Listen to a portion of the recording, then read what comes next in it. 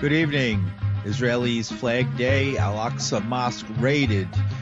President Biden and the First Lady go to Texas to visit a memorial for the children and teachers killed by a gunman. And we hear a speech from President Biden to the University of Delaware commencement, a confrontation with Ted Cruz, and Donald Trump at it again. With these and other stories, I'm Paul DeRienzo with the news for Sunday, May 29th, 2022. Columbians went to the polls today to elect a new president and vice president. The top three candidates vying for the position during a heated and divisive campaign are Gustavo Petro, Federico Gutierrez, and Rodolfo Hernandez. Colombia's current conservative president, Ivan Duque, was hurt by his heavy-handed tactics towards protesters in an electorate that's younger and ready for a progressive voice at the top. Leftist candidate Gustavo Petro, the former mayor of Bogota and guerrilla leader, is leading in the polls. His running mate, Afro-Colombian environmental activist Marquez, has galvanized the electorate with her promise. Francia Marquez has galvanized the election with her promise to fight for Colombia's nobodies. Unless Petro reaches the 50% threshold to stave off a second round of elections, Colombia is likely to hold a runoff on June 19th, in which the top two candidates will face off. Hernandez, the businessman and former mayor of the northern mid-sized city of Bucaramanga, is running on an anti-corruption platform, while Gutierrez, the former mayor of Medellin, Colombia's second largest city, has much of the same voter base as President Duque's white right-wing voters. The election has been marked by threats of violence and growing distrust in the country's institutions. Colombia's election body, the National Registrar, initially failed to count more than 1 million votes in March's congressional elections, and much of Monday's presidential debate focused on the candidates' concerns over electoral fraud. This distrust could lead candidates to contest the outcome of the election, potentially leading to unrest. Unrest is already occurring at the gates of Jerusalem's Old City. Thousands of far-right Israelis stormed Damascus Gate and occupied East Jerusalem to mark what they call a flag march in the city sacred to three major religions. Israel's Flag Day calls for unifying Jerusalem. Israel occupied the city in 1967, but its subsequent annexation is not internationally recognized. The right has chanted racist slogans such as "Death to Arabs" as they march through the streets of the Old City.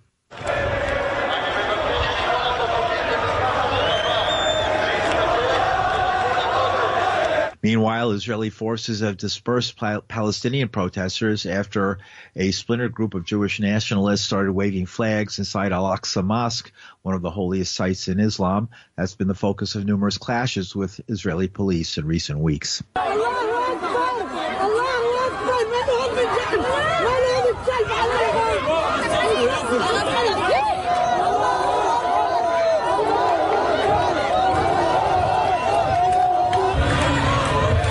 Some Jewish worshippers also prayed at the mosque compound, violating a long-standing agreement in place since 1967. In related news, Israeli settlers have attacked the village of Burin, south of Nablus, in occupied West Bank.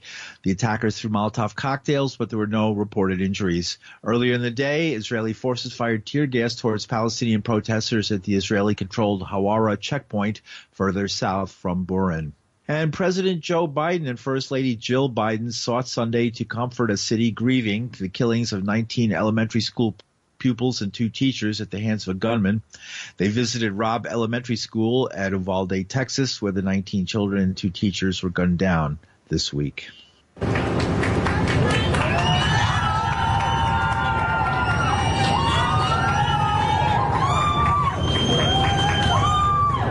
Faced with chance of do something as he departed a church service to meet privately with the families, Biden responded, "We will." The visit to Uvaldi was Biden's second trip in as many weeks to console a community mourning a staggering loss after a shooting. He traveled to Buffalo, New York on May 17th to meet with victims' families and condemn white supremacy after a shooter espousing the racist replacement theory killed 10 black people at a supermarket. Vice President Kamala Harris was in Buffalo to attend the funeral of the oldest victim of the Buffalo shooting. Enough is enough. We will come together based on what we all know we have in common, and we will not let those people who are motivated by hate separate us or make us feel fear. Ruth Whitfield, the last of the 10 victims of the May 14th massacre at the Tops on Jefferson Avenue, was laid to rest. The vice president met privately with the Whitfield family before services began. After the funeral, Harris's motorcade stopped on Jefferson Avenue at the memorial outside the shuttered supermarket. And back in Uvaldi, Texas, the father of one of the victims said kids would have been saved if police didn't hesitate to engage the shooter. Alfred Garza, whose 10-year-old daughter Amarie Jo was killed by the gunman, who barricaded himself in a classroom, unleashing more than 100 shots as police kept parents from entering the school.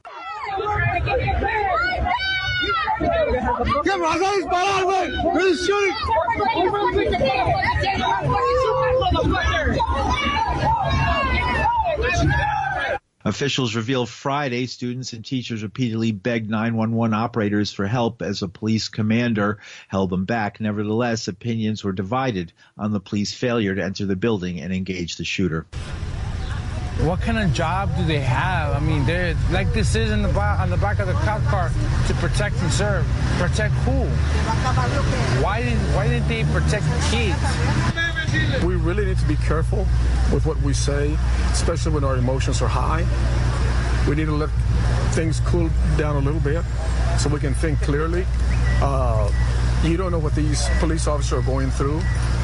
The director of the Texas Department of Public Safety, Stephen McCraw, admitted cops made the wrong decision by waiting outside the school.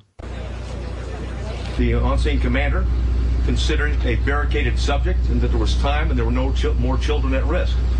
Obviously, based upon the information we have, there were children in that classroom that were at risk, and it was, in fact, still an active shooter situation and not a barricaded subject.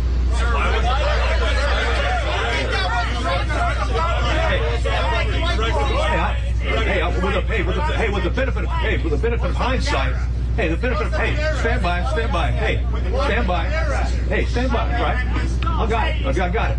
Okay. Hey, for the benefit of hindsight, where I'm sitting now, of course it was not the right decision. It was the wrong decision, period. There's no excuse for that.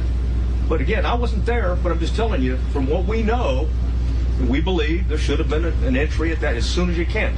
We take an oath to uphold the law and protect people. And anytime something tragic like that, we want to know why it happened and if we can do better next time, is the bottom line. And call it like it is. It is tragic. Quite frankly, I mean, there shouldn't be anybody. Ideally, we've been able to identify this guy as a suspect and address it before he even thought about attacking, on the 24th. And McGraw presented a timeline of the shooting, a partial segment of that timeline presented here. 11:28, the suspect vehicle crashes into the ditch. There were two males at a funeral home that when they heard the crash, they went to the crash scene. When they arrived at the crash scene, before they got there, they saw a man with a gun exit the passenger side with a backpack, and they immediately began running. Ramos began shooting at him. It did not hit him. 11:31, the suspect shooting began at the school while patrol vehicles got to the funeral home. There was multiple shots fired at the school at 11:32, at 11:32:27, 11:32:36. At 11:33 is when the suspect entered the school at the door that I'm pointing to now. At 11:33, the suspect began shooting into room 111 or 112. He shot more than 100 rounds based on the audio evidence at that time, at least 100 rounds. At 12:15, we know that BORTAC members arrive. Not the entire BORTAC, but members of BORTAC, along with Shields. Again, at 12:16, she's called back and said there was 8 to 9 students alive. At 12:19, the 911 call was made, and another person in room 111 called. I will not say her name. She hung up when another student told her to hang up. At 12:21, you could hear over the 911 call that 3 shots were fired. At 12:36, 911 call, it lasted for 21 seconds. The initial caller called back, student, child, called back, was told to stay on the line and be very quiet. At 12:46, she said that she could hear the police next door. At 12:50, shots are fired. They can be heard. They killed the suspect at that time. At 12:51 is very loud and sounds like the officers are moving children out of the room. What happened during that 1 hour, more than 1 hour, that police were gathered outside the building? Something for the investigations to look into for sure. In related news, the Department of Justice announced today it will review the law enforcement response and make its findings public. On Saturday, President Biden spoke to graduates at his alma mater, the University of Delaware in Newark. He compared the students to the 1965 graduating class at the start of the Civil Rights Movement. He says, now it's your hour. Democracy is a human enterprise. We do many things well. Sometimes we fall short. That's true in our own lives. It's true in the life of the nation. And yet democracy makes progress possible. And progress comes when we begin to see each other again, not as enemies, but as neighbors. And it's your generation, more than anyone else, who will have to answer the question, who are we? What do we stand for? What do we believe? Who will we be? And so to the university class of 2022, there's no limit on what you can do, I promise you. So get going, for God's sake. Godspeed on your journey. Keep the faith and take it back, please. This is yours. Take it back. We need you. President Biden on Saturday delivering the commencement speech at the University of Delaware. And you're listening to the news on WBAI New York. I'm Paul DeRienzo. Meanwhile, just 250 miles from Uvaldi in Houston, the National Rifle Association has been holding its annual convention where gun owners say they're the victims of the murders in Uvaldi, too. As part of the culture wars between urban liberals and conservative gun owners, at a Houston restaurant, a protester approached Senator Ted Cruz, who tried to have a conversation, though he was unmoved by demands for more restrictive gun laws. I have a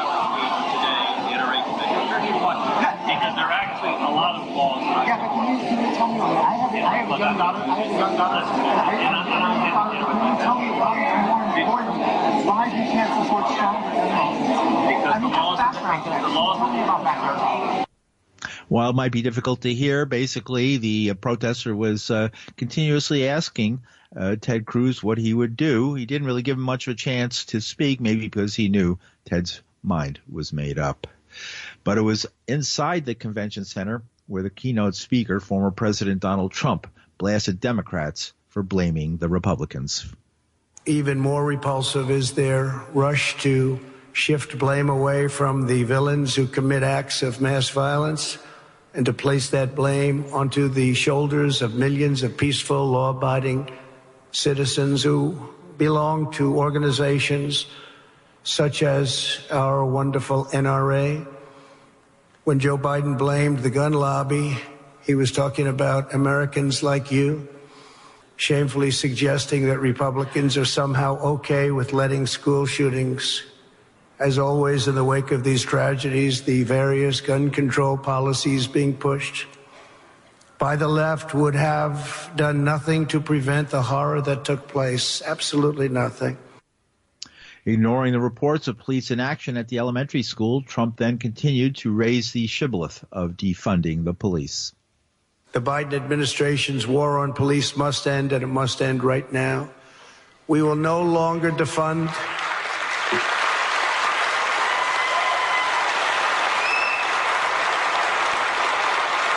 Thank you. We will no longer defund the police, and we will no longer even mention defunding of the police. We will never mention it again. Great American heroes. And if allowed to do their job, they will do it like nobody else can. All of those crime statistics will be cut so in such a big way. You'll be so proud. You'll be so proud to be an American. Former President Donald Trump speaking at the National Rifle Association convention in Houston, Texas over the weekend. Numerous conspiracy theories about the school shootings were on display and have made it to social media. Claims of false flags, crisis actors, and a plot to discredit gun owners were hotly promoted, and a general fear among gun owners that a government in Washington foreign to their culture and interests was more fearful than the shootings. In related news, Secretary of Education Miguel Cardona pleaded for urgent action from lawmakers to address school safety in the United States. Students and teachers and school leaders are scared that after Columbine, after Sandy Hook, after Parkland, after each of these and the many other massacres, we as educators did our best to look parents in the eyes and assure them that we'll do everything to protect their babies. After each of these massacres, we've held staff trainings, active shooter drills. We've numbered our windows for easier access for law enforcement. We've improved online early detection screening tools, and we've secured our entrances and perimeters. That is no match for what we're up against. That was no match for Irma Garcia and no match for Eva Mireles and those 19 beautiful souls. Educators across the country have and would give their lives to protect children, but damn it, that's not enough. Unless you've gone to a funeral of a child, you'll never know. We can do better, and we must do better. Secretary of Education Miguel Cardona, he was appearing for a House hearing for the Education Department's 2023 budget proposal. The federal government was already planning to double the number of school counselors, nurses, and mental health professionals in K-12 schools with a $1 billion investment through the Department of Education amid mounting calls to address student mental health. And outside the NRA convention, the Democratic candidate for governor of Texas, Beto O'Rourke, joined hundreds of protesters. He said the NRA are not our enemies, but he insisted it was time for action on gun control. Including those who've lost, those who are most dear to them, who will say it is too soon for us to talk about what we are going to do. That the time for us to have stopped Uvaldi was right after Sandy Hook. The time for us to have stopped Uvaldi was right after Parkland. The time for us to have stopped Uvaldi was right after Santa Fe High School.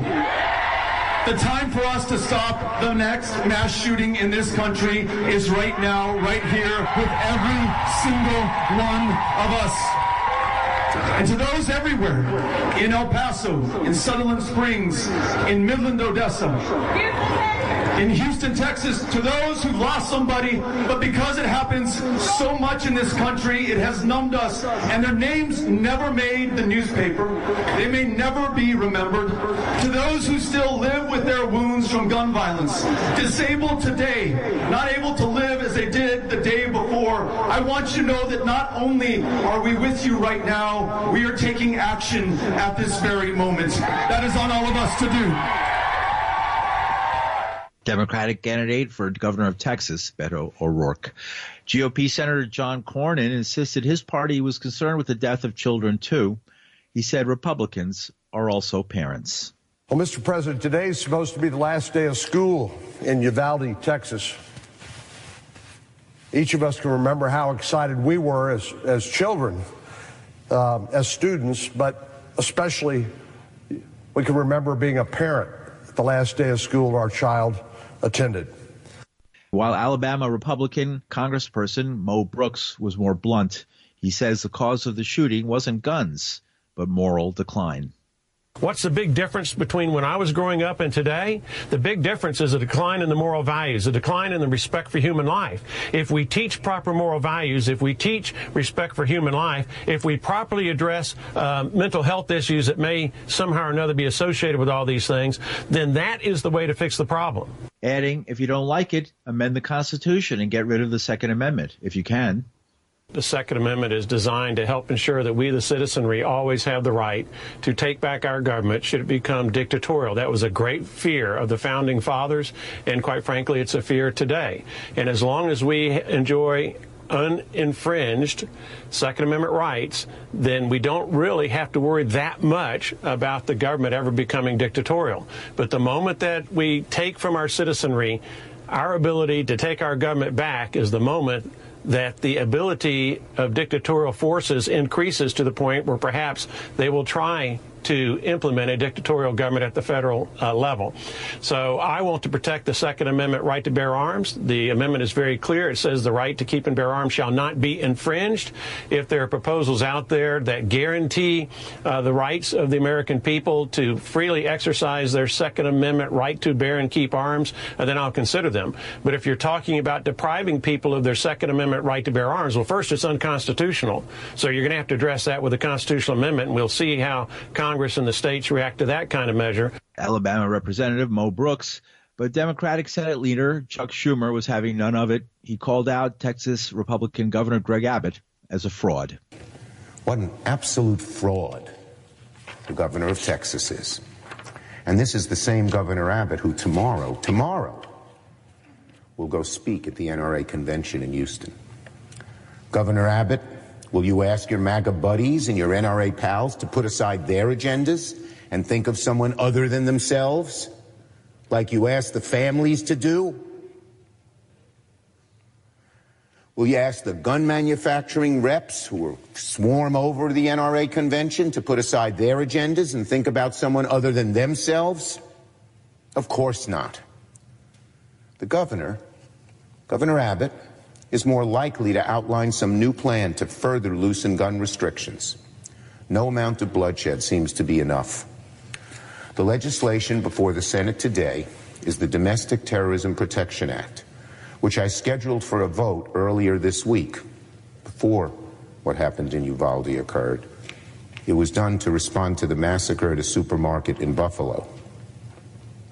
The bill is so important because the mass shooting in Buffalo was an act of domestic terrorism. We need to call it what it is, domestic terrorism. It was terrorism that fed off the poison of conspiracy theories like white replacement theory, terrorism that left 10 people dead, a community forever torn asunder. This bill will give the government the tools to monitor, find, and arrest these evil actors before they have a chance to inflict violence on their communities. Senate Leader Chuck Schumer. And finally, former President Donald Trump has been slammed for dancing after reading a list of those who died in the Texas school shooting. The former president danced to the 1966 song Hold On, I'm Coming by Sam and Dave after his speech, during which he read out the names of the victims.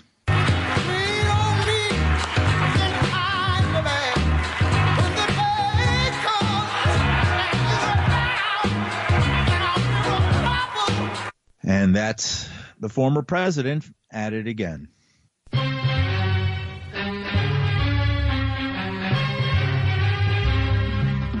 And that's some of the news for Sunday, May 29, 2022. The news producer Linda Perry, our engineer is Max Schmid. From New York City, I'm Paul DeRienzo. Thanks for listening. And have a great Memorial Day.